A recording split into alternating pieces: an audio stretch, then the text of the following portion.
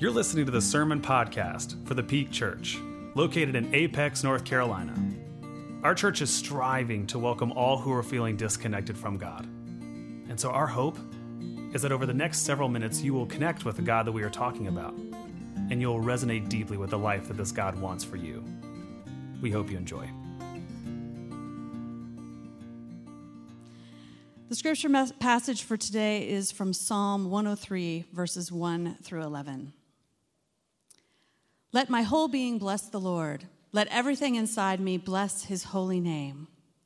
Let my whole being bless the Lord and never forget all his good deeds, how God forgives all your sins, heals all your sickness, saves your life from the pit, crowns you with faithful love and compassion, and satisfies you with plenty of good things, so that your youth is made fresh like an eagle's.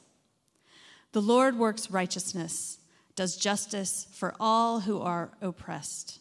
God made his ways known to Moses, made his deeds known to the Israelites. The Lord is compassionate and merciful, very patient, and full of faithful love. God won't always play the judge. He won't be angry forever.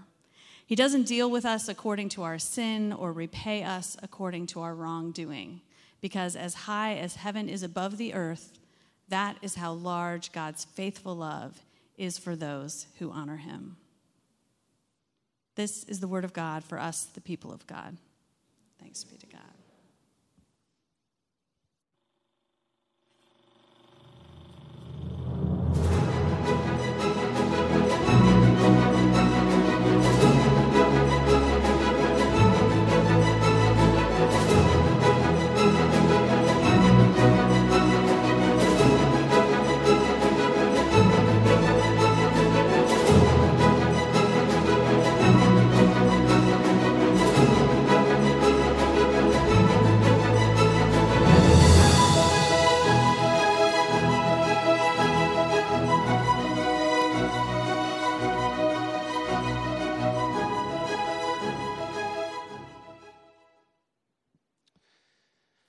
I want to begin today by telling you a story that I have never told in this space before.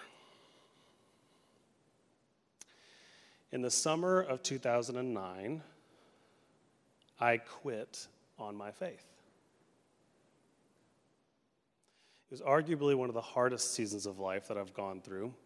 There's a lot going on. Let's unpack it a little bit. My grandfather, who was the spiritual backbone of our family, my spiritual mentor, probably my first ever true pastor, died after a multi-year battle with cancer. Someone in my immediate family was battling addiction, and so I was kind of the one who was voluntold to lead the intervention, and then when the intervention didn't go well, I was the one who was pushing an agenda. I was the enemy. I was lonely. I came back home from college, and so all of my friends were back east. My parents live in Colorado, and so I was lonely. Didn't have a lot of people to hang out with, to speak to about this, to confide in. And the nice little cherry on top was that was easily the spiritually driest season I've ever been through. Some of you know exactly what I'm talking about. Seasons of faith, seasons in your relationship with God where it doesn't feel like it matters how many times you pray, how many times you go to church, how many times you listen to worship music in your car. It's almost like you can't even summon God's presence. You can't get God's attention. Everywhere I went, I felt like I couldn't feel God anymore. So I'll never forget this. I went for a really long walk that was full of tears, full of yelling, full of curse words. And at the very end of that conversation, which was not a conversation, I said to God, if you're not going to show up for me at the moment when I need you most, I don't want to believe in you no more. I'm out. And I was, at least for several weeks.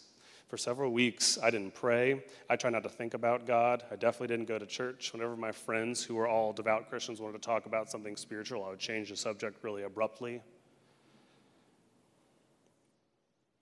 And then something in here, like in this region, began to ache. Something began to long. It's almost as if those of you who've ever been homesick before, it's like you're home, but you're experiencing homesickness. It's a really weird feeling. I was homesick for this place I had found home, this person I had called home for so many years. I found myself longing, desperately longing and yearning for the one I had written off, I had bailed upon. I still loved, even though I hated, in this really mixture of emotions. And so I'm wrestling with all of that when one of my friends, who does notice that I'm going through all of that, invites me to church. Good Lord, thank you for some Christians who know the precise moment to invite you to church. Some of you know this. You've been on the receiving end of a text message. I think you should come with me today. I think this is for you. And so I did. It was an evening service. It was a Saturday night, 5 o'clock service. I showed up to this church. And I walked in feeling a lot of stuff. That longing and that yearning, but also like, I hope no one knows, I'm glad no one knows the state of my soul at the current moment, because I don't even necessarily know if I'm allowed in here at the current moment, because I bailed, I quit. I don't know if I want to be a part of this thing anymore. And the pastor gets up to preach, and what do you know? The Bible passage that he's preaching upon that day is our passage for today, Psalm 103. I've told a couple of you that Psalm 103 has saved my faith a couple of times. And the reason for which is very easy to see, especially when you look at passages, you look at verses like 8 through 11, where the author is sharing their experience, that they now know firsthand that the Lord is compassionate and merciful, patient, full of love. God doesn't always play the judge. God isn't angry forever. God doesn't deal with us according to our sin or repay us according to our wrongdoing. Can you see how, as the sermon is going on, all of my shame is starting to drop like armor, fall like armor that I'd been putting on for weeks? Because as high as heaven is above the earth, that's how large God's faithful love is. And then at the very end of his sermon, the pastor said one of those corny, hokey things that pastors say sometimes that is also 100% true. He said, what I've come to know through passages like these and through my own experience in life is that even if you stop believing in God, God never stops believing in you.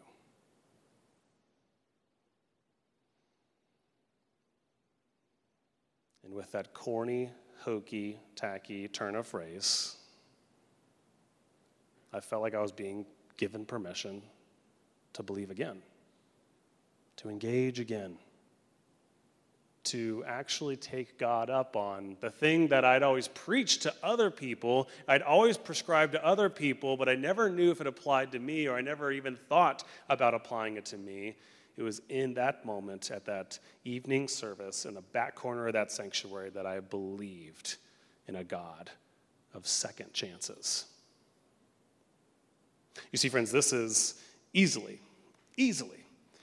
one of my favorite things about our story, the gospel story, and when you think about back to our sermon series, the parallels between the gospel story and the Disney story. This is also one of the things that I love so much about the stories that Disney tells. Stories like we encounter in Frozen, Beauty and the Beast, Onward and Up, that you and I can always start again.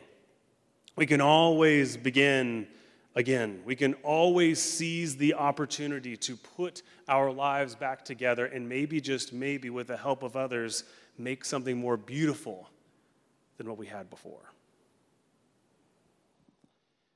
So I don't know, I don't presume to know where everybody is here this morning, where you are spiritually and where you are in life, or those of you tuning in online, where you are as you're tuning into this. But here's what I do know. Whether you know this firsthand because of your life right now, or because of where you have been, or because of the second chances you will need at some point in the future, I believe our story for today has a lot to give us in terms of hope and believing in God and believing in ourselves again. So, let's dive in.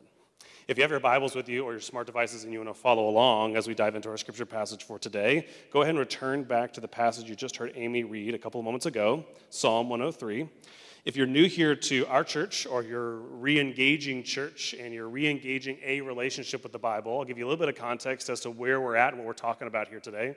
So the book of Psalms is like a prayer journal. It's like a prayer diary. I love Eugene Peterson's line on this. He says that when you read the Psalms are a crash course in how to pray honestly. I love that. He says, the Psalms are a reminder that when it comes to prayer, anything goes. That you can say whatever it is you're feeling, whatever it is you're thinking, good, bad, or indifferent, about God, about other people, about yourself. If you really want a template for how to be honest and put your soul honestly before God, read the Psalms. And here in Psalm 103, that is no different.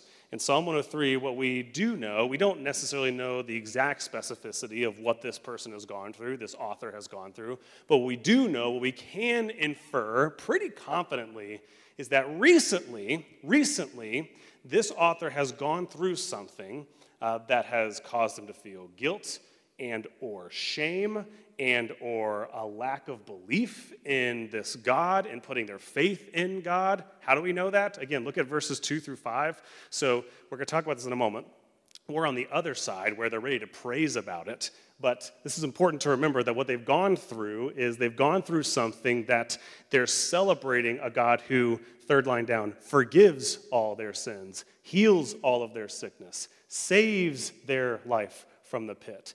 So the only people who make pronouncements about that and thank God for that are people who have sins to forgive, are people who have sickness that has needed healing. The only people who are willing to go and shout from the rooftop and give thanks to God for the amazing things that God has done, the good deeds that he talks about in verse 2, are the people who have been in a pit before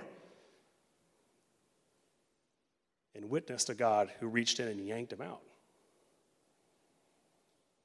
And so I'm curious for you how you would fill in those blanks, what things you would put behind those words. God, a God who forgives all of our sins. I'm curious what things you would think about mistakes you've made, trip-ups you've had. When I think about sicknesses, what sicknesses has God come to rescue you from, heal you from? What pits would you identify in your own life? Pits that maybe other people threw you in? Or let's be honest, pits you dug for yourself. And what I love so much about this story is this author is not only giving testament, is being honest about the fact that all of those things have been present in his or her life at one point or another, sins, sicknesses, and pits. What I love so much about this is that this author stuck around long enough to write about it. You ever heard that phrase that, well, just 90% is just showing up? You heard that before? Like, I feel like people always say that, like, in work and that sort of thing. It's just showing up. Honest to God, 90% of faith is just sticking around. When you go through hell, do you have enough audacity to stick around and believe that maybe redemption will show up? Maybe your life might get put back together. I like to say this sometimes, that sometimes as a follower of Jesus, it requires like a certain level of audacity. You know what I mean? You know what I mean by that? Like, it takes a little bit of audacity to walk through the front doors and be like, whew, I was not a really good Christian this week, but you said I could show back up and your grace and mercy is new every morning, so I'm going to go sit down. It takes like a certain level of that, doesn't it? Doesn't it? At least if we're honest with ourselves and honest with our lives. And furthermore, what it also requires, those of us who are interested in second chances, who want to have access to second chances, it's not only going to require a high level of audacity, but it's going to require you to overcome a really high level of unbelief and disbelief that begins to creep into our system when these things occur. What types of disbelief, what types of unbelief are we talking about? Well, the first of which is this.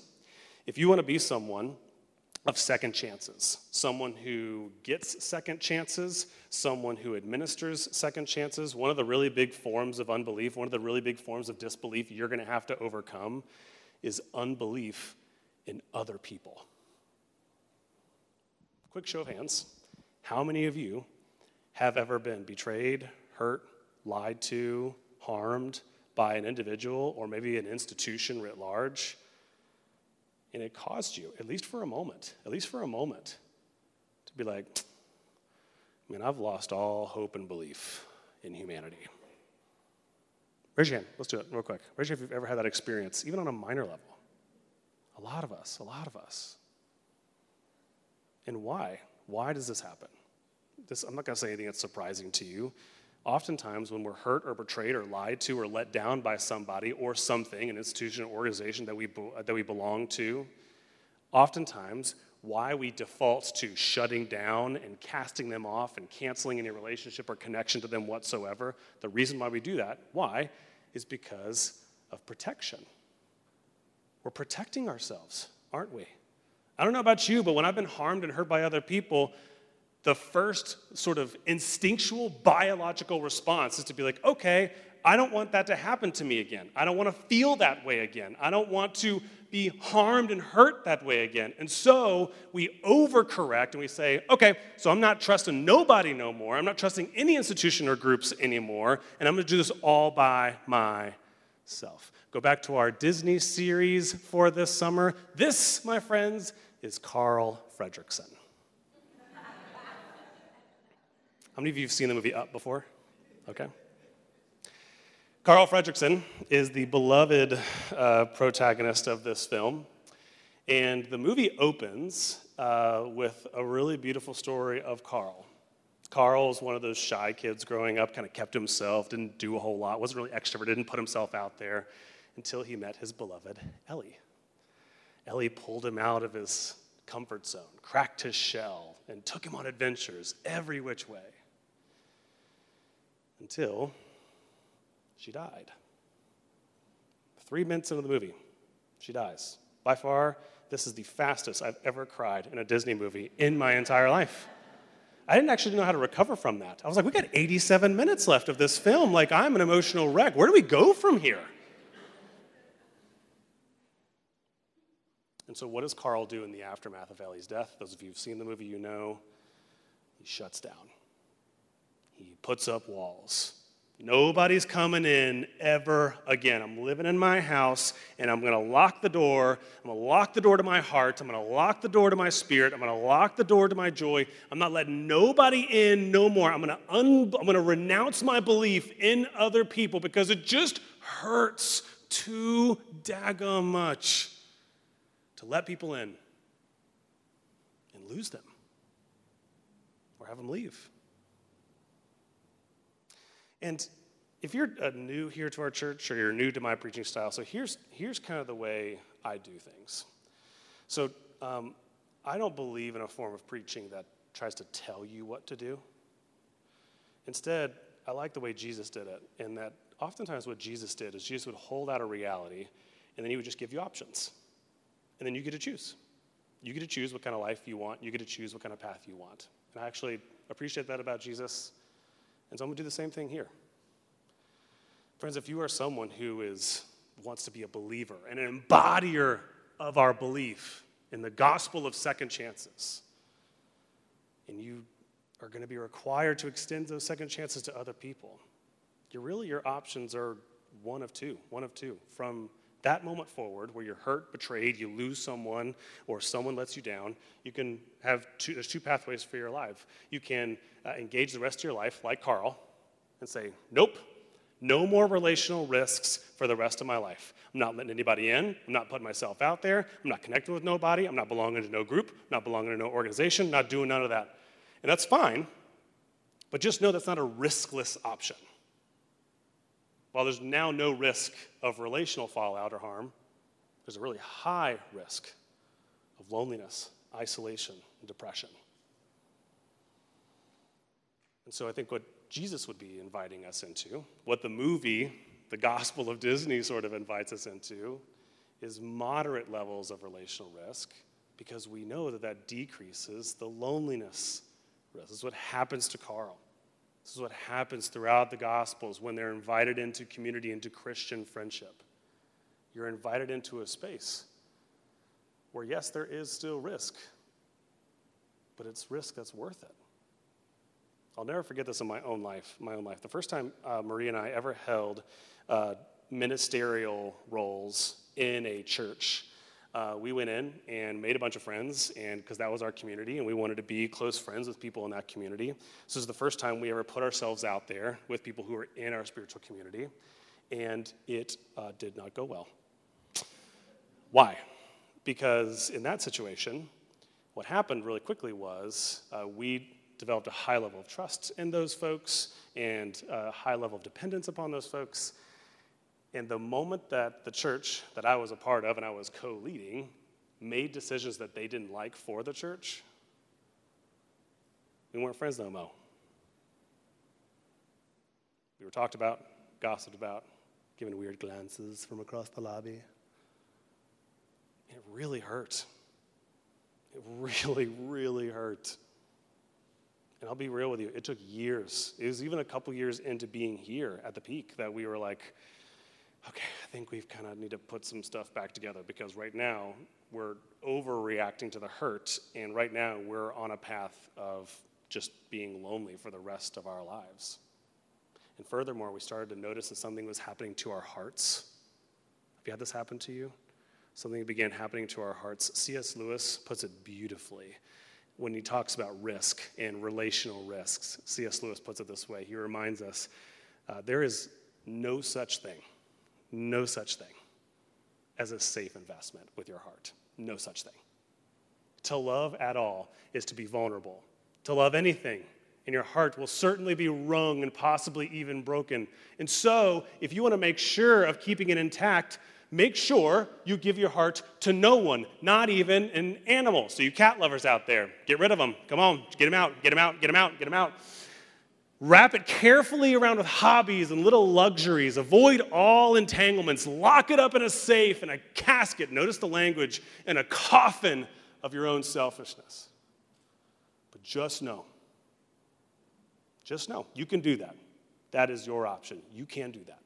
But know this, in that casket, safe, dark, motionless, and airless, it'll change. Sure, it won't be broken, but it'll become unbreakable, impenetrable, and very, very sadly for our case, irredeemable. And so, friends, the first thing you're gonna, if you want to, second chances are beautiful and wonderful to talk about on the surface, and you can put all over church websites. And we as Christians, we believe in second chances. If you're going to believe that, know that the first type of unbelief you're going to have to overcome is the unbelief, the cynicism in other people.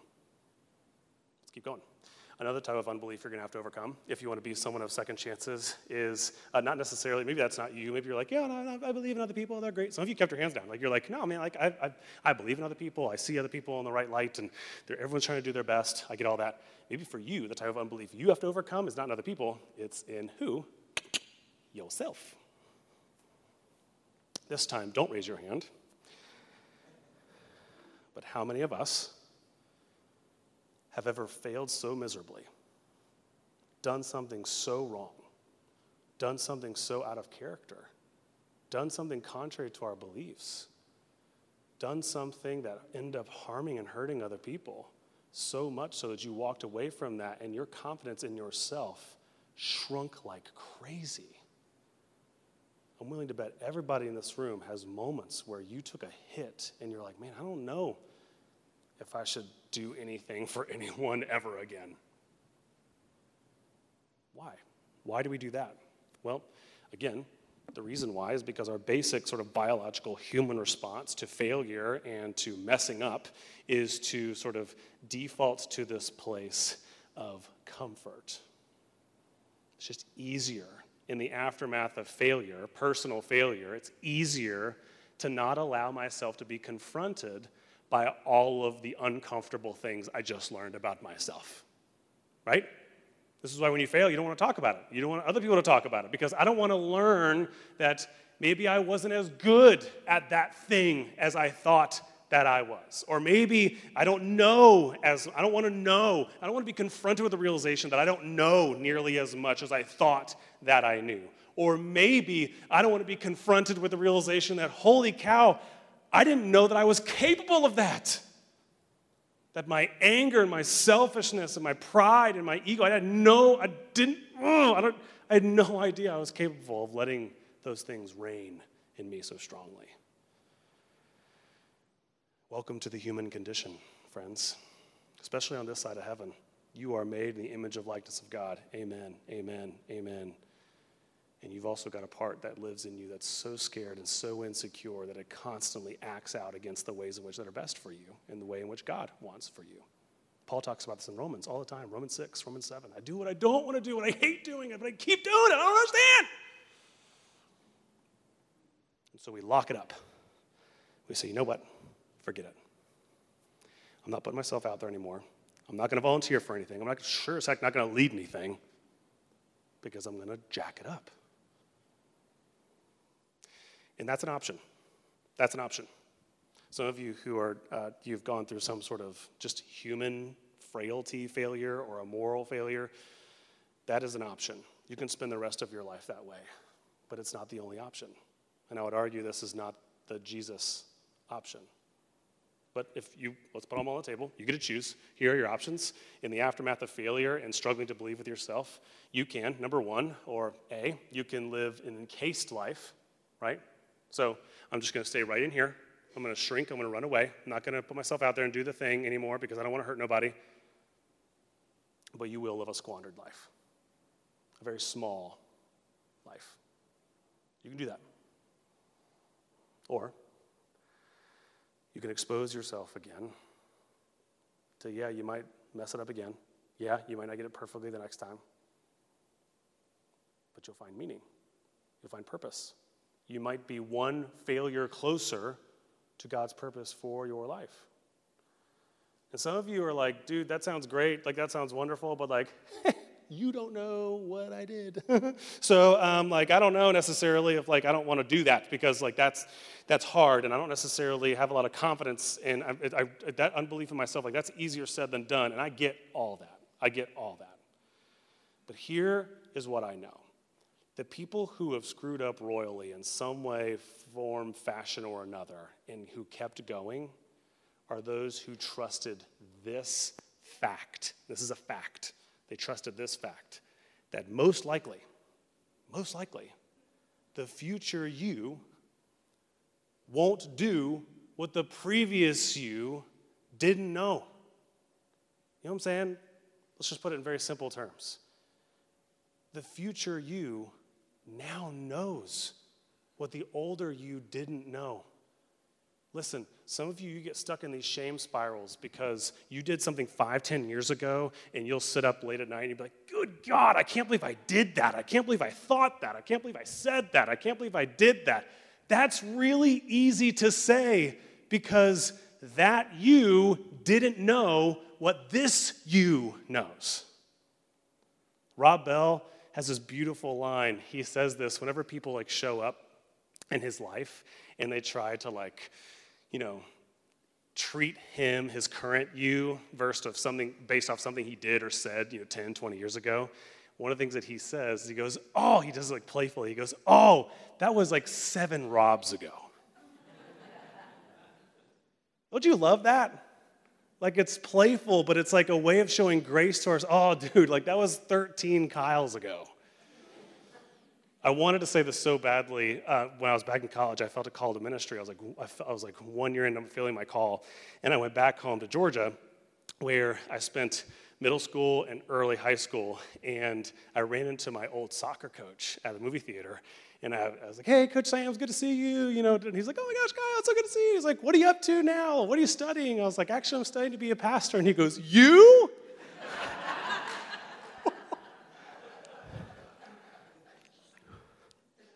They couldn't find anybody else? Yes. At that point, good Lord, that was 20 Kyles ago, right? One of my favorite moments in the Gospels is in John chapter 21, where Jesus redeems Peter. Remember, Peter betrays Jesus 3 times. Do you remember the story when they're on the shoreline after the resurrection, and he pulls Peter aside and he says, "Hey, Peter, quick question. Do you love me?" "Yes, Lord, you know I love you."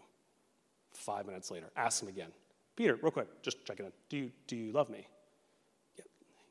Yeah. Like I said, yep, sure do. 3rd time, does it again. What's Jesus doing there? I would argue what he's doing is he is putting distance between the old him and the new him. He was essentially making something new. What does 2 Corinthians say? He makes him into a new creation right before his very eyes. And we know it works. Because what we know from church history is that Peter never again betrays Jesus. In fact, he goes to his death still believing in the gospel to which he's been called. He's been called to share. And so, friends, I say to you that, man, it's not just a matter of can you believe in yourself again. It's will you.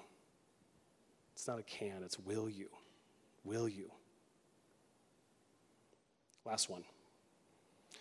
The last form of disbelief and unbelief you're going to have to overcome. Maybe those first 2 didn't apply to you. Maybe those first 2, you're like, yeah, I'm really strong. I feel okay. I've got tons of ego and self-confidence. I feel good about myself. Or maybe you've got a really high level of belief in other people. Maybe that's not.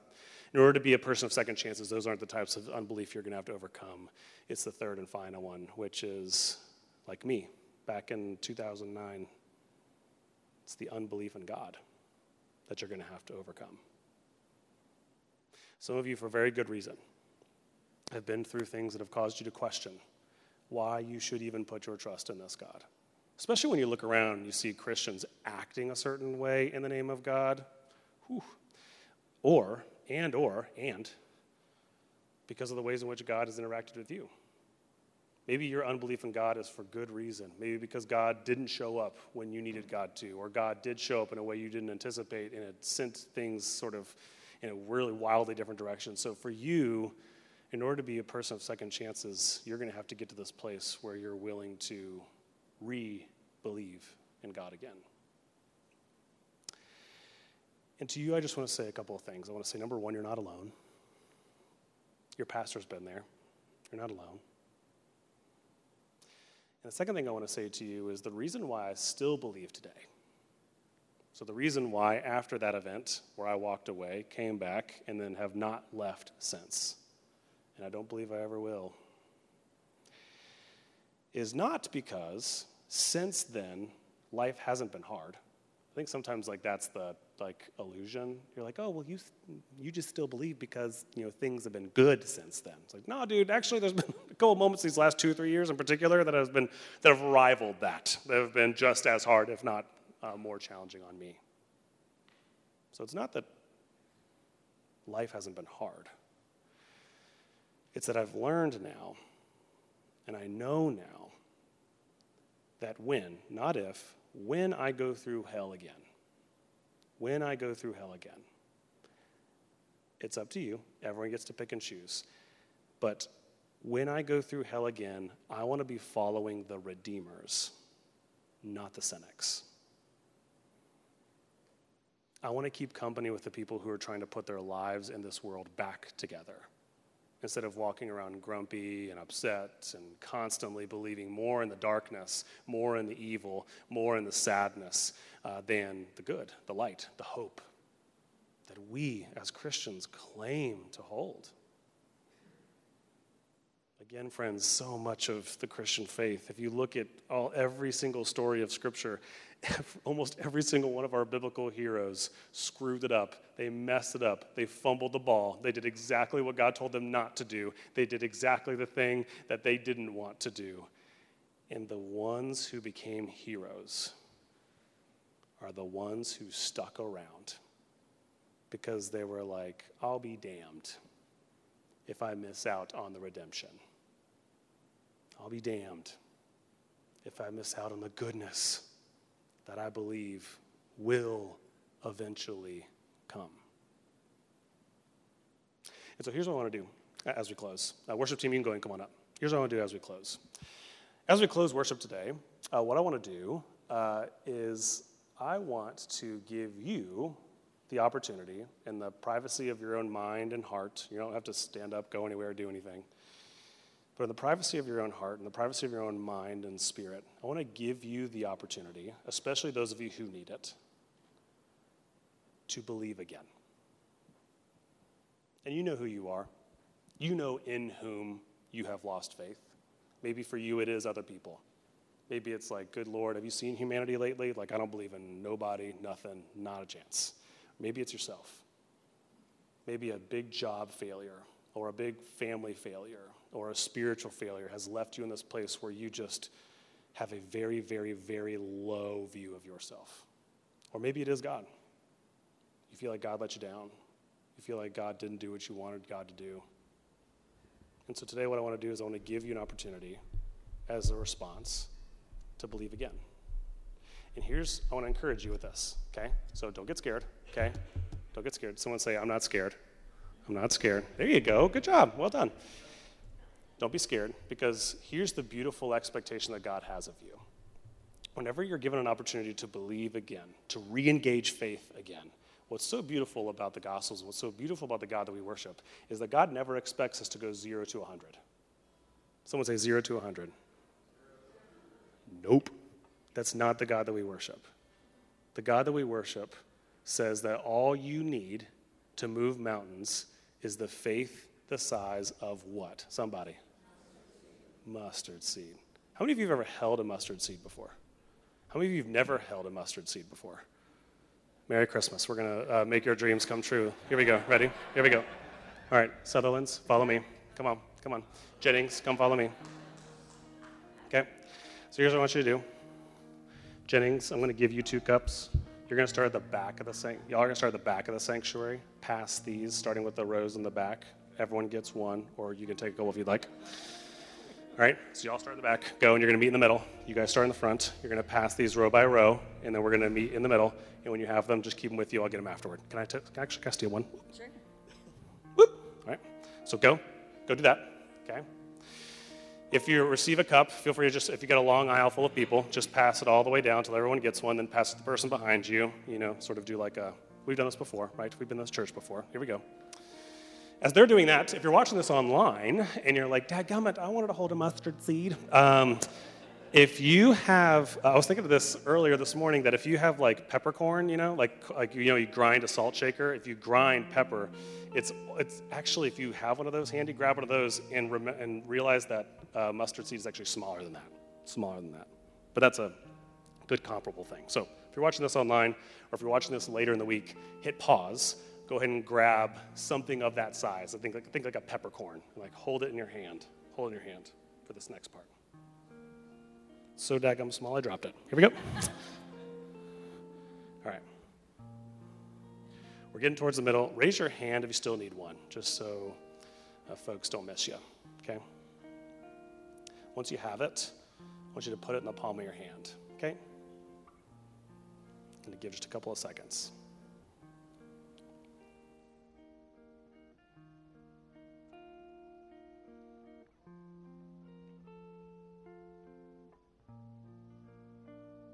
Almost there.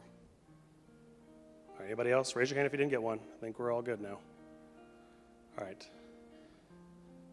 All right, let's give a round of applause to Mike and Paula, Amy and Jeff. Thank you guys so much. Woo, woo, woo, woo, woo. You guys just hold on to them in your seat. I'll get them after. Awesome. Okay. All right, we all got one? All right. Just hold on to it, Mike. I'll grab it after. Paula, you can hold on to yours. I'll grab it after service. All right. Everybody got it? You got it in the palm of your hand? All right. Here's the deal. I don't presume to know, and I would never presume to know, that I know what you have been through, how that has strengthened and or weakened your faith in other people, in yourself, or in God. I will never, ever, ever presume to know or presume to fully understand why you have or don't have the level of faith or belief that you have, okay? But I am willing to bet, after having ministered to humanity writ large for some time now, that everybody's got at least that much. At least I hope you do. You got at least that much belief, hope, and faith in yourself and other people or in God. And so what's going to happen is the worship team's going to lead us in a song. And again, in the quietness, maybe in a whisper under your breath, I want you to pray to God. I want you to say, just you and God. You're not saying to nobody else. I want you to say it to God. I want you to say, okay, God, you said all I got to do is this. All I got to do is come up with this, okay? And so I believe this much in fill in the blank. Whoever it is for you, whatever it is for you. In the quietness of your heart, I want you to say, God, I believe this much, and I'm looking to you for the rest.